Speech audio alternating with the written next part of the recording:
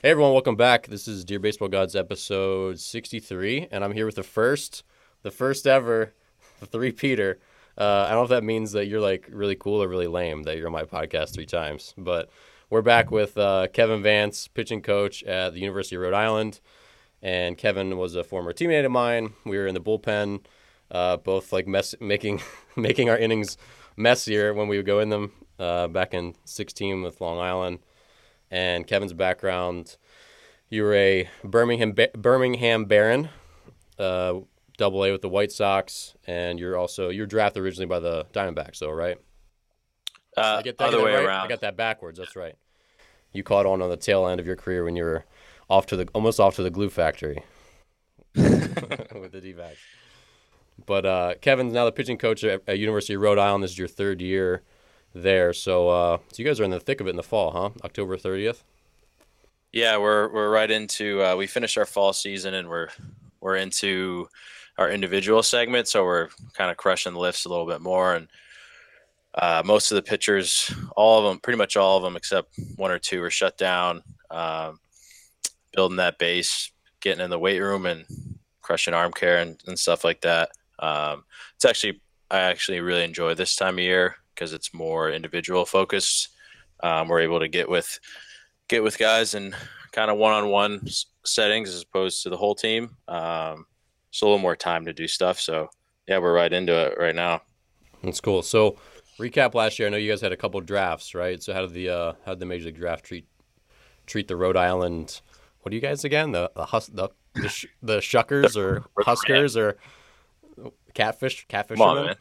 Huh? We're the Rams. Oh, that's right. That's right. Rams Nation. Rams Nation. All right. How many Rams were drafted last year? We had one drafted last year. Um, yeah, making sure I'm getting that right. Yeah, we had one pitcher. He actually went to the White Sox. I think it was 20th round. He was our closer, Nick Johnson, and he actually went to the team that I started with, Great Falls, and won a championship, just like his coach did Oh, in you his first guys. year. you, So it was you cool guys though, are.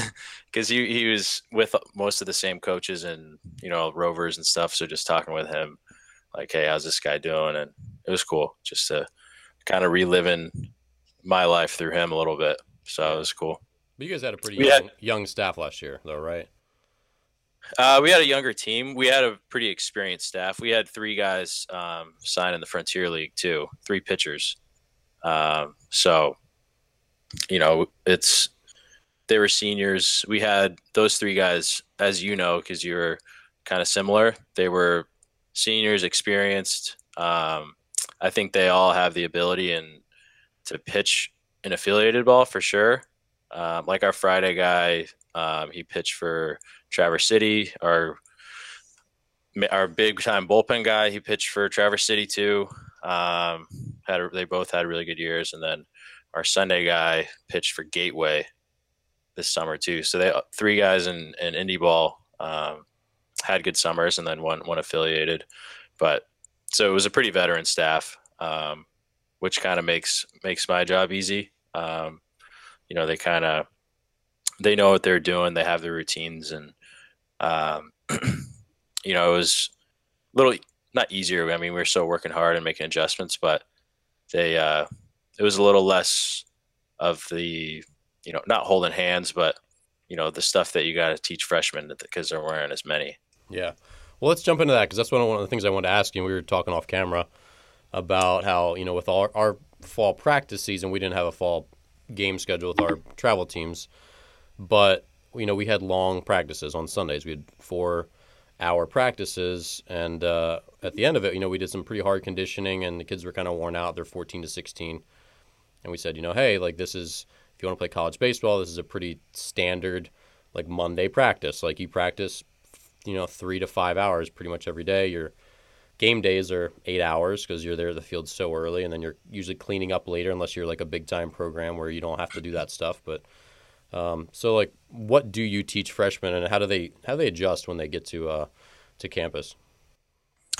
A lot of it is just getting organized. It's the first time they're away from home. Obviously, they have class basically 8 a.m. to noon. Um, and then we'll have lift after that, and then a couple hours of practice, and then in between all that, you gotta study and take care of business. So a lot of it is getting them organized, getting them to use their phone. Like they always have their phone in their hand, and there's a calendar on your phone. So that's kind of the main thing. Honestly, it sounds dumb, but like put everything in your phone, like reminders and just being there, because half of it is knowing where you need to be, because guys can get overwhelmed. It's a lot. They have academic meetings. They get a ton of support there. So it's academic meetings, lift, practice, class, studying, and at the same time, being college kids, hanging out with the guys, and um, so it's getting organized, I think, is the big thing, because you can get overwhelmed really quickly. And then as far as teaching them to be collegiate level athletes, so I remember my coach, and he was wise. Like no one thought he was, but he was wise, and he'd just say, like in the first fall, he wouldn't really tinker with guys too much because usually they would just sort of brush him off because they're the best player in their in their county or their state as a high school senior, and so anything he said wouldn't stick anyway. But come the spring, when they're still like pitching up in the zone at 86 miles per hour and they're just getting shelled, or they're hitting 180, then they start to listen to coach a little more. So what do you guys do in the fall? Do you feel like kids are kind of resistant to coaching at first, or I'm sure there's a continuum, obviously, of personalities and coachability, but what's the typical freshman? How do they adjust baseball wise?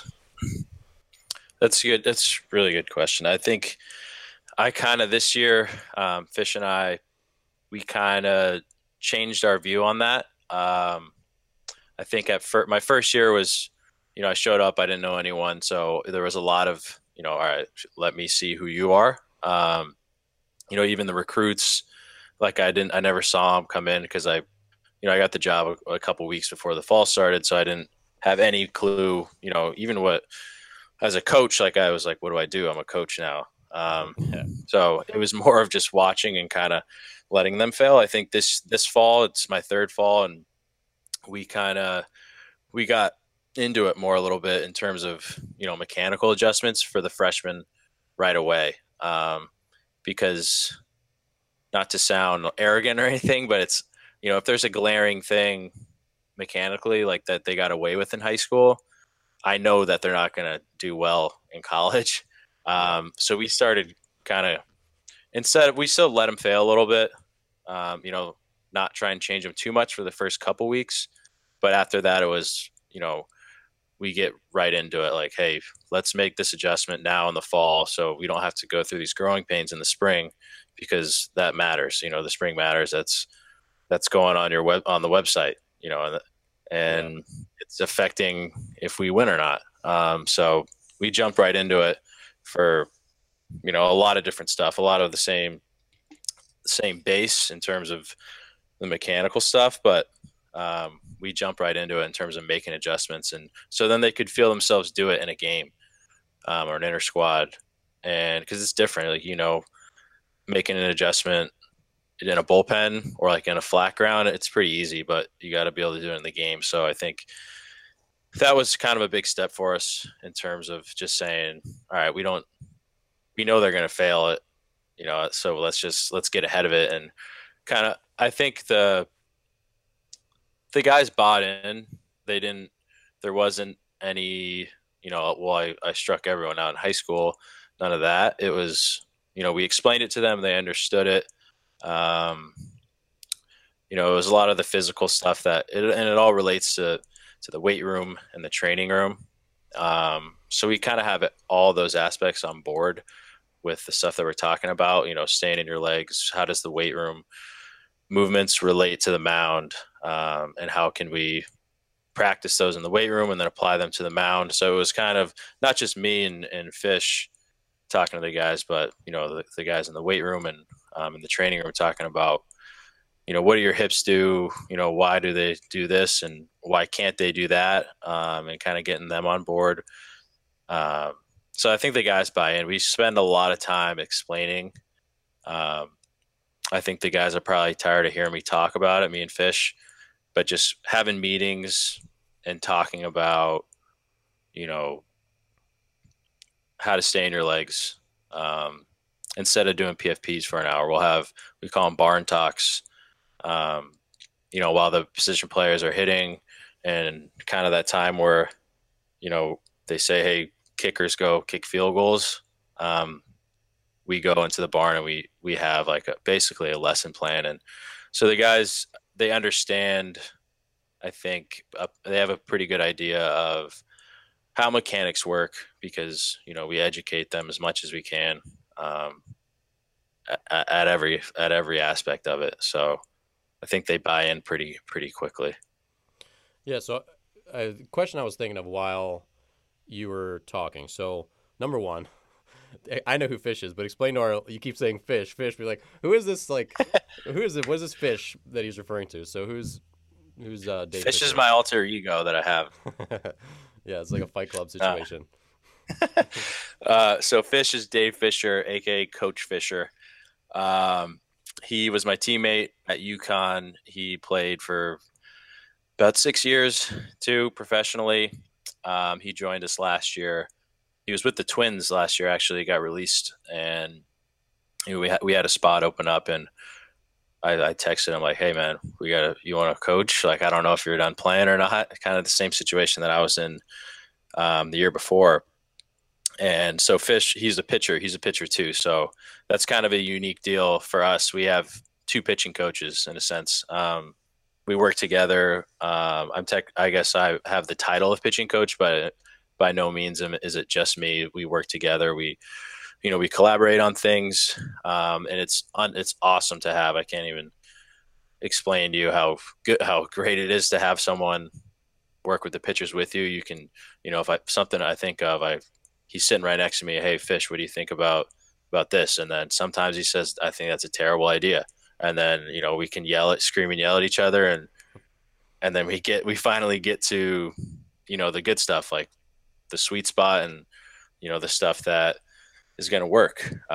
So I've gotten a lot better as a coach. I think I've grown as a coach just from having another pitching coach around. And we're kind of completely different species almost. He's 6'6". He's tall. He looks like an actual pitcher.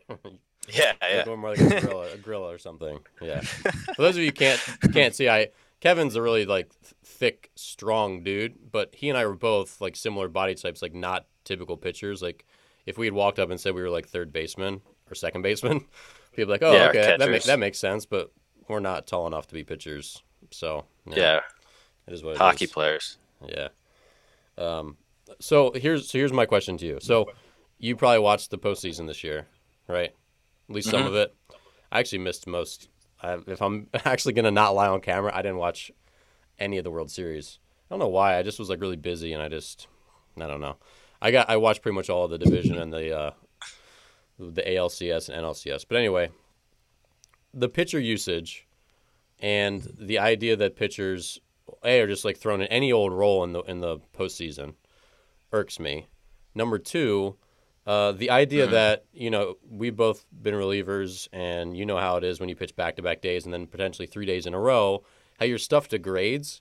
And to say that you're like the same Kevin Vance on the third day in a row that you're pitching as you are on day one is like kind of like patently false. Like you're just not the same person.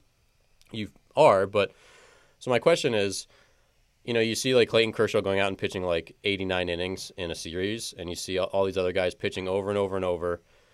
And we saw in 2016 with Aroldis Chapman, like he pitched so much. At the very end, he was just like throwing all sliders because he knew for a fact that he couldn't get people out with his 97-mile-per-hour fastball. Because like the way he usually pitches at 101 doesn't work at 97. So do you feel like when these freshmen come in and they were super successful in high school, basically probably being like Aroldis Chapman, a lot of these pitchers, I mean, you're throwing 88, 89 in high school. Like, I don't know how any kids hit that stuff. And so you learn to have, like, you understand as a pitcher in high school, like, I throw 88, I can just kind of hammer it down the middle. Kids are going to swing and miss. Like, you don't have to be as fine until it doesn't work anymore. So do you feel like, my question is this, do you feel like pitchers can actually adjust strategically and, like, command-wise until they get just destroyed? Can they actually, like, do it before it happens? Like, say you're throwing 90 to 92. Like, that was maybe typical you the last season, and now next season you show up and you're 87 to 89. Can you like make those adjustments before you've seen what happens if you pitch the same way at 90, 92 as you did at 87, 89? You know what I mean? Yeah, probably not. It's tough. It is hard. I think you do have to fail. You got to get hit around a little bit. You kind of, in a sense, I guess you do become a different pitcher in college. Like you said, 88 is not getting hit ever in high school. So yeah, I think you have to rediscover yourself a little bit. I don't want to change their identity. More of a fine tuning of their identity. Some guys can still just let it eat. At 86, even 85, and just they think their fastball is harder than it is, and there's something behind that. Like they still have success. Some guys, and other guys, it doesn't work. They can get lit up. But I think it comes down to their conviction in whatever it is. If they think that they're the best pitcher on the field, just like they did in high school, a lot of the times they're still going to have success. It's when they kind of lose their confidence and they lose their conviction that that's when they start to get hit. I tell the guys all the time, like, it's okay to miss your spot, but make sure you miss it with conviction, right? Because a missed spot with conviction is that's not going to get hit as much as a missed spot unconvicted. So it's a tough battle, but I never want them to lose their confidence. Overall, yeah, maybe you gotta learn a little bit, and you have to have a little adversity, but you got to find that edge of competitiveness and whatever makes you release that ball with conviction. That's all that matters to me. Not all that matters, but it's really important. Yeah, and I think they will get stronger. Sorry, I think most guys can turn their 88 into 92 with just getting on a routine. Some of the guys don't. They've never had a routine, or they've never had a workout regimen. And they've never had access to all you can eat in the dining hall, which I think a lot of the guys need. Just putting on some mass, putting on some muscle, and then that's how you develop your stuff, and then we can fine tune all the mechanical stuff and pitch development stuff. But failing, yeah, it's good. It's a good learning experience. But I want all of our freshmen to come in and dominate as pitchers. Yeah. It's awesome. Yeah, I just wonder if it's possible to get ahead of that. Instead of going into freshman year, and if there's a way to really sink it in, like, hey, just like Clayton Kershaw pitches Monday, he makes X pitches, and then on Friday he pitches again, he's tired. Is there a way that he could know that I couldn't throw the same pitches I threw Monday? Like they have to be the same pitches plus 20% better located or whatever it is, so that you just – but it doesn't seem like it works that way. Just like subconsciously as a pitcher, I feel like you understand how you get outs, and it's tough to deviate from that plan until it just like it's blowing up in front of you, and then you're just really sad sitting in the bullpen being sad. But so what does the typical freshman look like physically when they come in? Because I get I got a question the other day on Instagram. Kid messaged me and he's like, hey, blah blah, what can I do? I want to play D1 or D2 baseball. I'm a good utility player. I'm 5'11", 135, and I was like scratch the record, and like no, like you're not going to play Division 1 or Division 2 if you're 135 pounds, unless you're like a 6'4" runner. And I'm like, you got to put on a lot of weight really fast. So what is the typical? Give me like an outfielder's. Give me like a roadie outfielder, what a roadie infielder looks like, and what an average roadie pitcher looks like. You want like height and weight, or? Well, like just that, and just like if you made a composite, like an average, like is your average roadie pitcher 6'2", 180, and I don't know, like whatever. Because I think a lot of kids don't get this. Like they just don't watch enough college baseball. A perspective of they just don't understand physical and good they need to be. Yeah. So an outfielder, I think, you know, basically if you got to run under a 7 to be an outfielder. Um, you don't have to. I mean, you can if you really hit.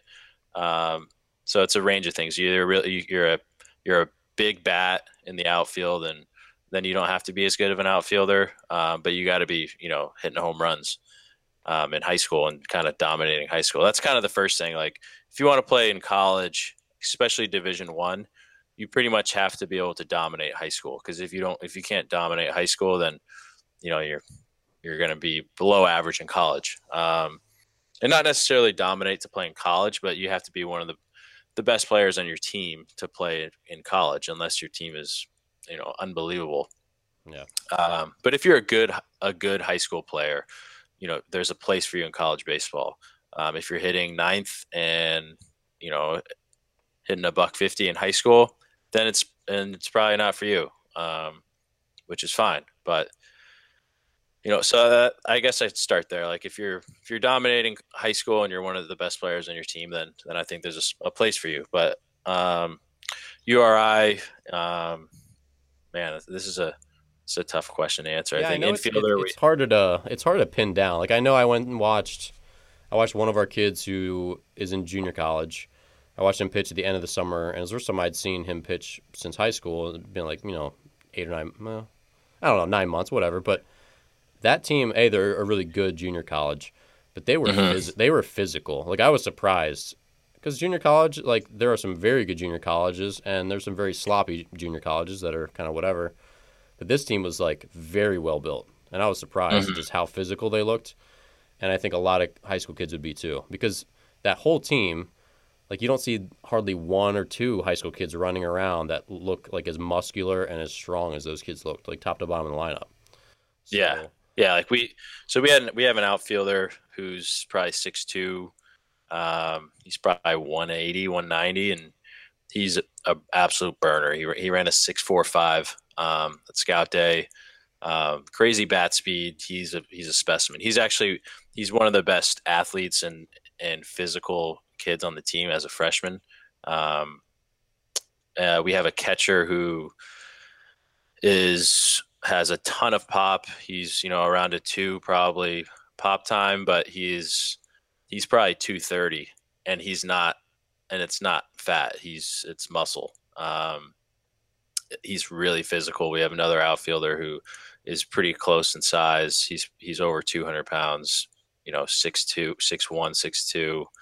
Our pitchers we have 6'3", up to 91, 88, 91. We got another pitcher who's a little more raw. He needs to put on some weight, but he's got a really live arm. He's up to 90 probably. He's kind of 85, 88 mostly, but he's probably, he might listen to this, so I don't want to offend him, but probably like he's probably 6'3", 160. I'll put this out there. Hey, friend, if you're listening, just put on some weight. Just own it. I mean, if people are gonna guess that you're 140 and you're offended by that, then that's your own fault. I don't know who you are. I'm your friend in this, but put on some weight. If you don't like it, eat more. If you don't like it, play better. All right, that's this guy's mind. So, all right, carry on. Yeah, so it ranges. I'm trying to think who else. We got another pitcher who's about my height, probably 180. But he's a real athletic. I don't really discriminate in terms of size, obviously, because I think that I was a good player. I enjoy having the undersized righties and the undersized lefties, and I think they got a little chip on their shoulder, so I appreciate that. But you still can't be. They're still physical. We got another recruit coming in next year. I don't think I'm allowed to talk about him when he hasn't signed, but just undersized. We have guys coming in way undersized, but still physical. And there's a difference. Like you could maybe be 135 if you're, like you said, a burner or like a strong, wiry, like really physical, not weak. So it's Yeah, not really a number; it's just strength and physicality. yeah, I remember when I told him that, and I immediately got this flashback because when I played college summer ball in Maryland, and our league was an okay league. It was called the Cal Ripken Collegiate Senior League, but there was this team called the Maryland Orioles or the Yalsas Orioles. Yals was like the scout who ran the team, but it was mostly high school players, if not all. Like who's the guy, one of the relievers from the Cubs? He's now in the Cubs. He was on that team. He was drafted by the Red Sox. He was throwing 96 out of high school. He was on that team. So they were a good team because they were like all like the best draftable prospects from like the Maryland tri-state area. So it was like a really good team. But anyway, there's a kid on there who was probably 135 pounds, but he played short. He was just like ultra smooth. I think he ended up being like a second round draft pick. So obviously, like there's guys out there, but at the same time, this young man, he really nice kid. I wish him the best, but he was like, I haven't gotten contacted by many schools, so there's a difference between I'm 135 pounds and no one's looking at me, and I'm 135 pounds, and every major league team has had me over for Yeah, dinner. There's a difference. yeah, Like this kid was like a premium athlete because you looked at him like, wait, because like the guys as we watch this team, like, oh yeah, that kid's getting drafted. That kid throws 95. That kid does this. That kid, they said he might be like a first rounder. I'm like, wait, you mean that kid? That little kid? The kid who like looks like a little brother? Like someone just gave him a uniform? They're like, yeah. And then you watch him and you try to like figure it out and you're like, yeah, oh yeah. He like gets to every ground ball and he's like super fast and he's just got like a really nice swing and when he puts on 40 pounds, he's probably gonna be legit. So yeah. Yeah, the recruiting world's interesting. So when you sign one of these kids and they're coming to Rhodey in a year or 2 years, what happens next? Like, what's the plan? I mean, do they have to eat lots of hamburgers? Like, what do you guys tell them that they need to show up looking like on first day of school? yeah. We stay in contact with them throughout it. I think the signing day is coming up in 2 weeks. So after that, we'll be able to do a little bit more with them. Like, I think we can send them a workout plan, throwing program, stuff like that. That's when we're allowed to kind of start sending them more stuff. But, you kind of talk to them and, you can ask them, what are you doing for workouts? And, if we try and get them into the right hands, like if we have connections in the area of, like places to work out, like just kind of give them suggestions and stuff to do. But yeah, it's each guy's different. Like there's some guys where, they'll commit to us and they'll go, all right, like you got to start eating, let's go, Yeah. start working out. Would it be a recruiting violation if you, like every morning they just open up their door to go to school and there's just like McDonald's big breakfast, just like sitting there, just anonymous? Yes, Yeah, they look it's around. definitely illegal. They open their locker and like protein I'm going bars to get in fall out. trouble on this podcast. That's your tactic, isn't it? Yeah, but I think we want the guys to come to games and come to practices still and watch college baseball. Um, you know, come up to practice and just watch, because that's important. Just see how the guys work. Come to lifts and watch that just to see what it takes. Because you can talk about it as much as you want throughout the recruiting process and whatever, this is what we have to offer you, but until they actually come and see it, which they all do, you can't really, they'll never get a real feel for it until they see it. So Yeah. we want them to come out and watch games, and that's important. How do they feel like they adjust to school? Because it goes like from 0 to 60 pretty fast. And like my college, we didn't do like 6 a.m. pool workouts, but we did 6 a.m. sprinting workouts and strength conditioning, all that stuff. Run me through like a typical day for a new freshman. Start at 4 a.m. They're still sleeping. Okay. So, then they stop. Then they stop sleeping. Then what happens? Okay, so I'll go through a Monday of this week. Wake up at hopefully before their class to get breakfast. That's important. Nutrition, you got to get that meal in. Get out of bed, set your alarm, you live with a baseball player, make sure you guys are waking each other up for class, get to breakfast, go to class. It kind of ranges every day. You could have no classes on one day. You could have 5 in a row on one day. So, it's you're in class, you better be there because sometimes I check.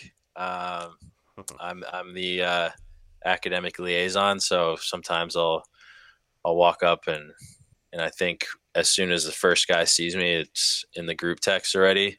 To like, hey, coach is checking class, make sure you're there. But you gotta go to class. I'll just leave it at that. And then real we quick, usually lift. let me Yeah, butt in. You guys typically they have to organize their schedule in a certain way, right, to make it fit with classes and all that kind of stuff. yeah, Like what kind of constraints are put on them to for all that?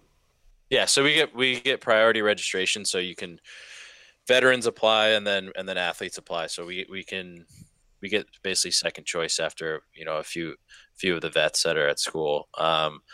But we try and get our guys in the fall to take classes and be done before 2 o'clock. So a normal student, they have the luxury of night class, afternoon class. We don't, unless it's you're a senior and you have one class left and it's only offered in the afternoon. Yeah. But other than that, it's you gotta be done by 2 because that's when we lift. So we'll lift at 2.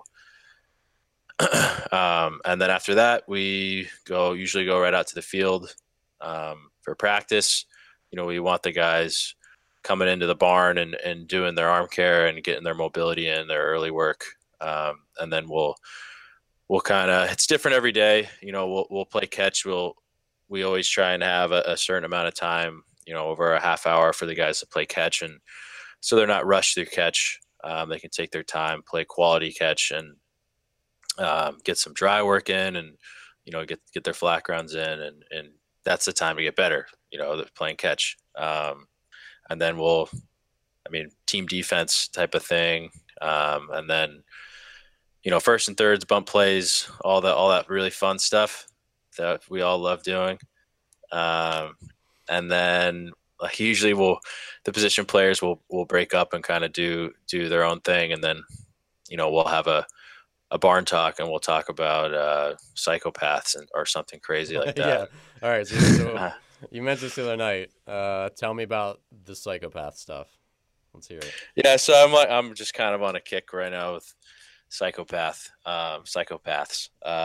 So Coach Fish, he does a lot of the mental stuff. So he talks to the guys about being in the moment and controlling what you can control and all that stuff. And I started listening to this book, The Wisdom of Psychopaths, and it kind of talks about the positive traits of psychopaths, and not, it kind of throws aside like, yeah, not all psychopaths are axe murderers and scum of the earth. It talks about psychopaths in really high up positions in all walks of life and why they're there, and they have a lot of psychopathic traits, but they're non-violent, so they're not serial killers. So it's kind of Can you define it for me? Define psychopath, because it has such a negative. Yeah. It has such a negative connotation. Like you just think like just axe or chainsaw. Yeah. But Yeah. define psychopath. Yeah. So like emotionless decision making. They live in the now. They're actually. It talks about how they're naturally close to like Zen Buddhists without actually training it.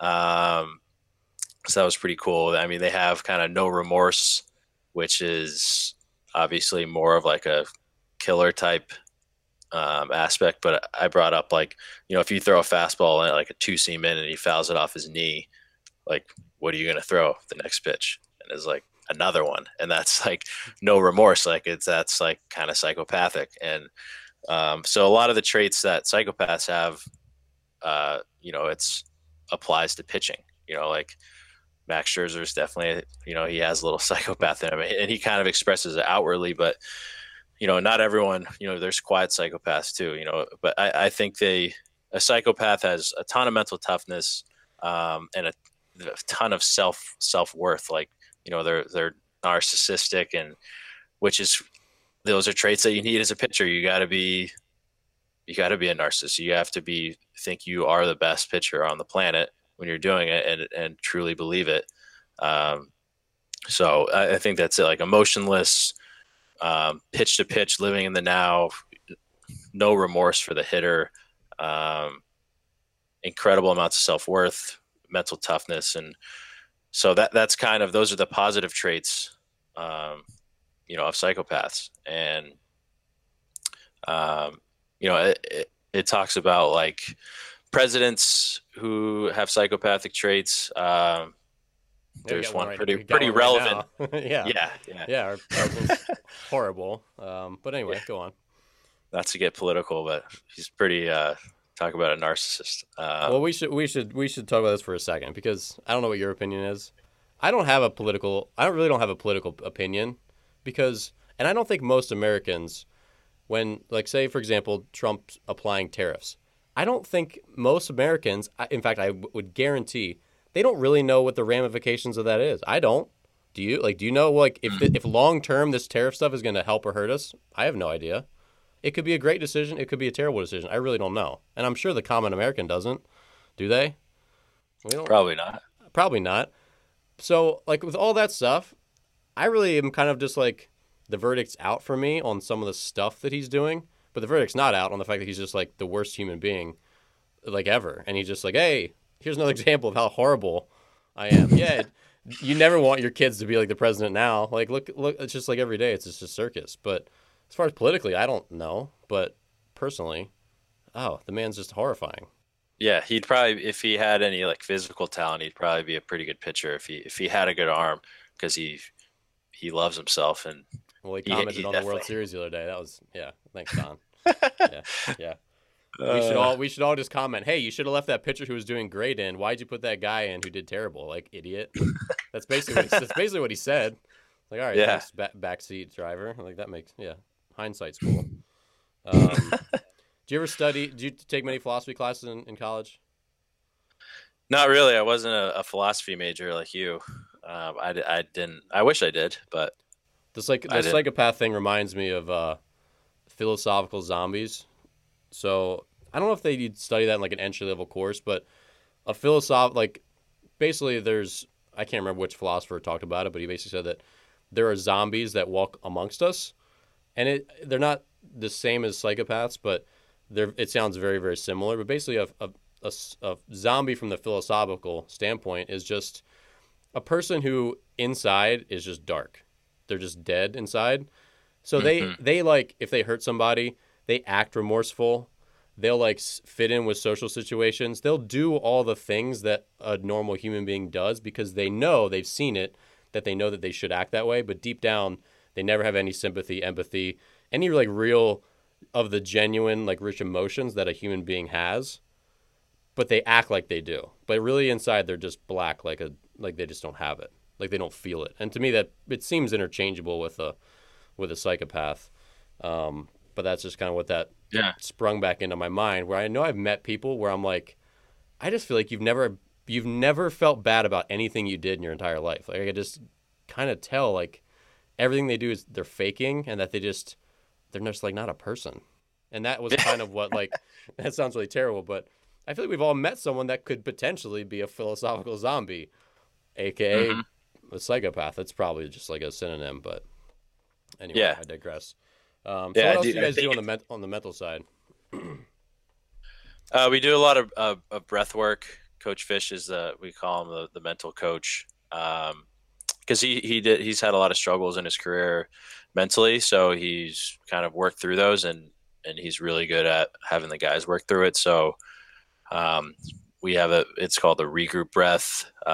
We do a ton of breathing exercises, and we just got done with our first chapter 1 of mental training and changing your perception. So we did that yesterday, talking about, hey, how can we flip change our perception on things. A good example is it's a beautiful rainy day. Coach Fish always says that, how can you take a positive and flip it or a negative and flip it into a positive, and how that relates to pitching. It's bases loaded, no outs. let's change our perception on this. It's not we're screwed here. This is going to be awesome when I strike out the side and get out of this. Everyone's gonna be like, "Damn, how'd you do that?" That's what we need to be thinking. And you do it one pitch at a time, obviously, but that's our mindset and training that. And, we do have concentration grids, which kind of we'll have the guys go in, and I don't know if you've done those, but it's 1 through 100 on a just randomized on a grid, and you cross off 0 to 100, and you kind of go as fast as you can. And we do that, and we've had times where we have the whole pitching staff what does that do? A concentration grid. So it's present or what? Yeah, it keeps you present. So like you're throughout it, you're looking for number one, and then you start to panic and you feel it, and then you got to put it aside and just focus. All right, where's one, and then where's two, and then we kind of throw some wrenches in it. We'll have 4 guys going at once on the grid, and then the rest of the pitching staff yelling at the top of their lungs and banging bats on the pole, and saying personal stuff about them. Gets a little out of hand sometimes, but it's fun though. That part of it's fun, but it does help, I think, being able to remove negative thoughts and focus on the task at hand. And that's what it's all about in terms of pitching. And we can train ourselves to do that. Train ourselves to be functioning psychopaths on the mound. Well, and with pitch selection, one of the things I talk about with especially our younger kids, I'm like, hey, all right, you just threw a curveball and the guy looked like really, really ugly. Like, what do you throw next? Like, just throw the same pitch again. I'm like, and the way I relate it to them, I'm like, you're facing like a boss in a video game. Like, how do you defeat like the boss? You figure out that he has like one weakness, like you have to like shoot him in the throat or something, and then he starts to like react. Like you shoot him everywhere else and nothing happens. You're like, oh no. You hit him once in his like weak spot, you figure it out, and then what do? You just like keep shooting in that same spot until he dies, and then you like go to the next level. Like hitters will tell you what they can't hit, and if you throw a pitch and they look really ugly, don't make it more complex than it has to be, and just do the same thing until it looks like it's not going to work again.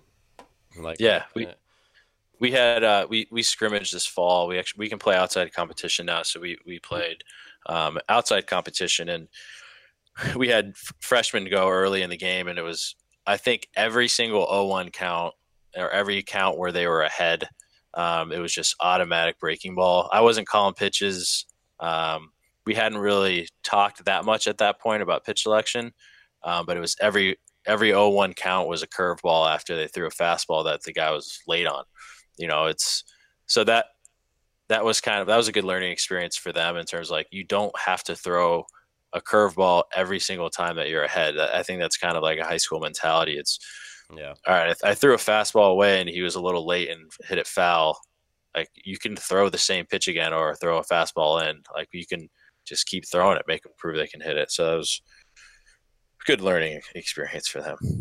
Yeah, and I think that takes a long time to just figure it out. I know that for me, I kind of like gradually got better, all that stuff, and then in the Atlantic League those last 3 years, I feel like my awareness and my acuity for spotting like stuff the hitters were doing, and like it just exponentially took off, and it became way faster. Like my brain just got way better at processing stuff that, oh, he's late, his bat looks a little draggy, like his hands drop a little bit inside fastball. All right, he swung here. It just like becomes, and it's just processing power over time. But I feel like you have to be put in pressure situations and also being reinforced and be reinforced by bad results and like by failure and consequences and feeling. Like for me, I feel like when my job was on the line in pro baseball, that to me like kicked in new gears every year because I wanted to keep my job. So like if I screwed up once, I did not forget how I screwed up. And it was, I might screw up again, but it'd be different. And I think sometimes, I don't know, maybe you can speak to this at the college level, like they have 4 years at your program. You wonder if they feel like this little nerfy kind of comfort, like, ooh, I'm not going to get released. But whereas, like you pitch bad in pro ball, like, you're gone. So I don't know. They obviously need that long learning curve, but I don't know, do you feel like there's more comfort? Do you feel like they have less urgency because they know they're going to show up to the field tomorrow no matter what? Yeah, I think you can remind them that 4 years isn't that long, and it kind of flies by. So and you do have to establish yourself. You got to, if you don't pitch or if you don't play as a freshman, like that next year is going to be even harder to crack the lineup or get on the mound. So it does happen quick. I think most of our guys, um, that's what it comes back to recruiting. Like you got to recruit the right kids that won't take that mindset of just being comfortable with, I'm a Division I player. Yeah. That's what we ask all of our recruits, that like you know, what are your goals? Like, do you want to just be a D1 player, or do you want to be the best in the world? And, if they don't say, I want to be a major leaguer, that's a little bit of a red flag to me. Um, Yeah. and it's not out of the picture. Like if you're getting recruited for, to play Division I, you have the ability to be a major leaguer. Yeah, for sure. And so not that I cross guys off the list if they don't say like, I want to win the Cy Young. Because some guys just they don't know that yet. And they don't know how actually close it is if they can put themselves in a good routine and get into a good program. And, but I don't think they're almost too uncomfortable at times, like our guys, because they push themselves too much. They're too hard on themselves because they want to be able to, get out on the field and have all the glory of being a stud on the team. And I think that's a good trait to have as long as you can harness it. And, we have a lot of talks with our guys about, like you're going to fail and you're going to fail way more than you did in high school. So, you're going to have to learn to deal with it. Like you getting pissed off after a bad outing or, striking out, that's fine. But how long are you going to do it? And is that helping you in your next at bat? Is that helping in Yeah. your next outing? And that goes back to all the mental stuff, like, removing negative thoughts and then, changing your perception and moving on. But I don't think guys, the right kids, they don't get too comfortable. And if they are, then, they'll probably never play, Yeah. to be honest. Yeah. I think that reframing mindset is really essential. I know our mutual friend Zach, he and I were talking about it recently, and it's just like a subconscious thing that you just find some way when things are really bad to find like, well, okay, well, now I have more time to do this. Like when I was injured with Tommy John, like obviously I had that twice, and both times I was like, I get a chance to like remake my mechanics. And back then I didn't know, like there wasn't the internet like there is today in 2008. Like you couldn't find all the stuff to like do that you could today. It was harder, but I Yep. still felt like I know I have some flaws that I've found through various books and my coaches and like online stuff. I know that I have some flaws, and now I can spend 3 months against my wall fixing the way I break my hands. That I know that I couldn't have fixed it before that, and just like little stuff like that. That as I look back, I realized that was really like probably a weapon that I had to like insulate myself against failure and against dropping out of like the long term race. Like it's just because if you don't find the bright side in things and just even like the little battles, like what did I do well today? Like even though I gave up a bunch of runs, like my fastball was good or my changeup was like better than it's ever been. Like I threw some really good curveballs or whatever it was. Mhm.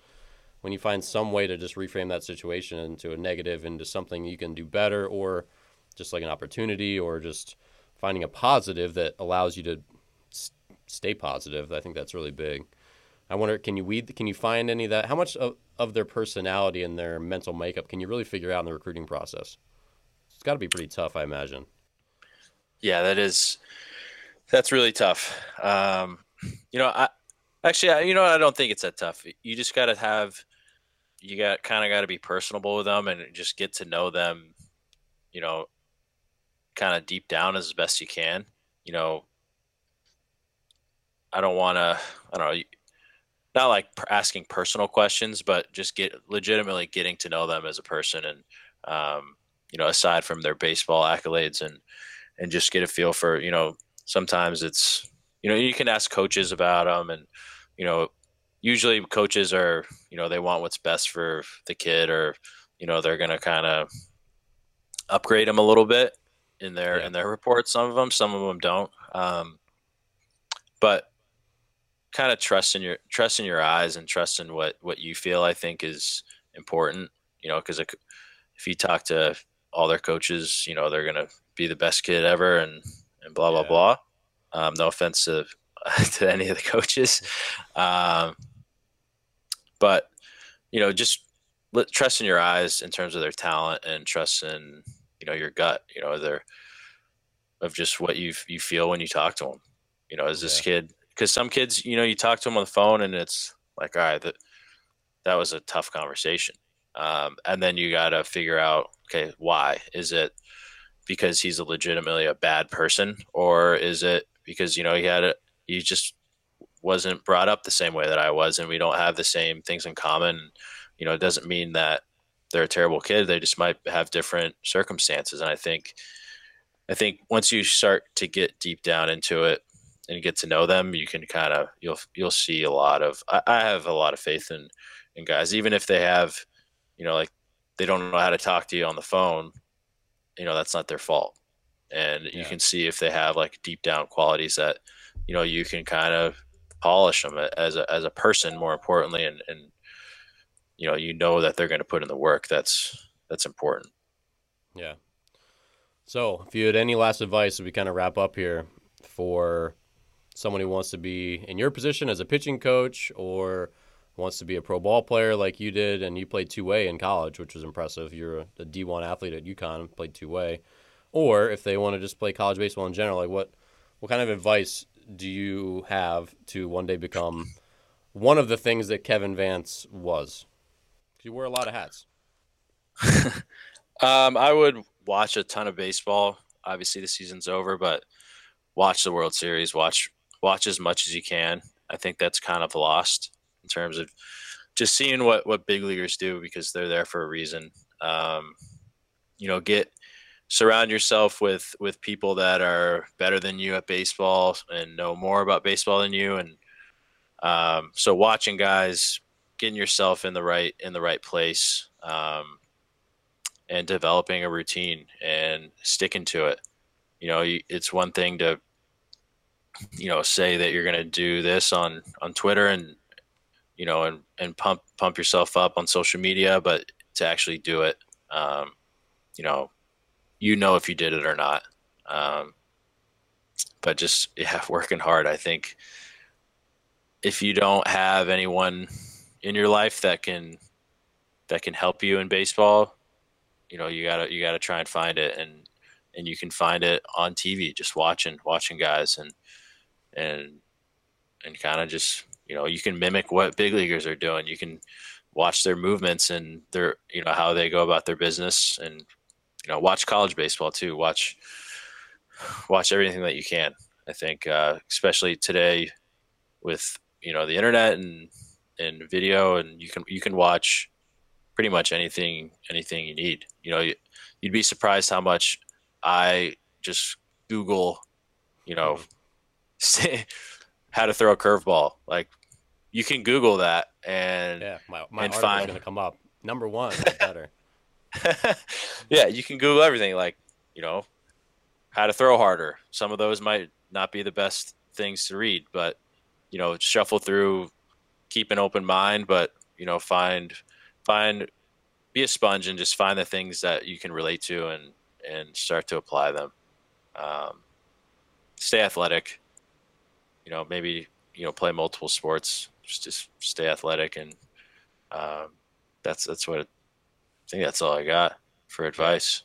Be Well, and I think yourself. that's Trust and I think yourself.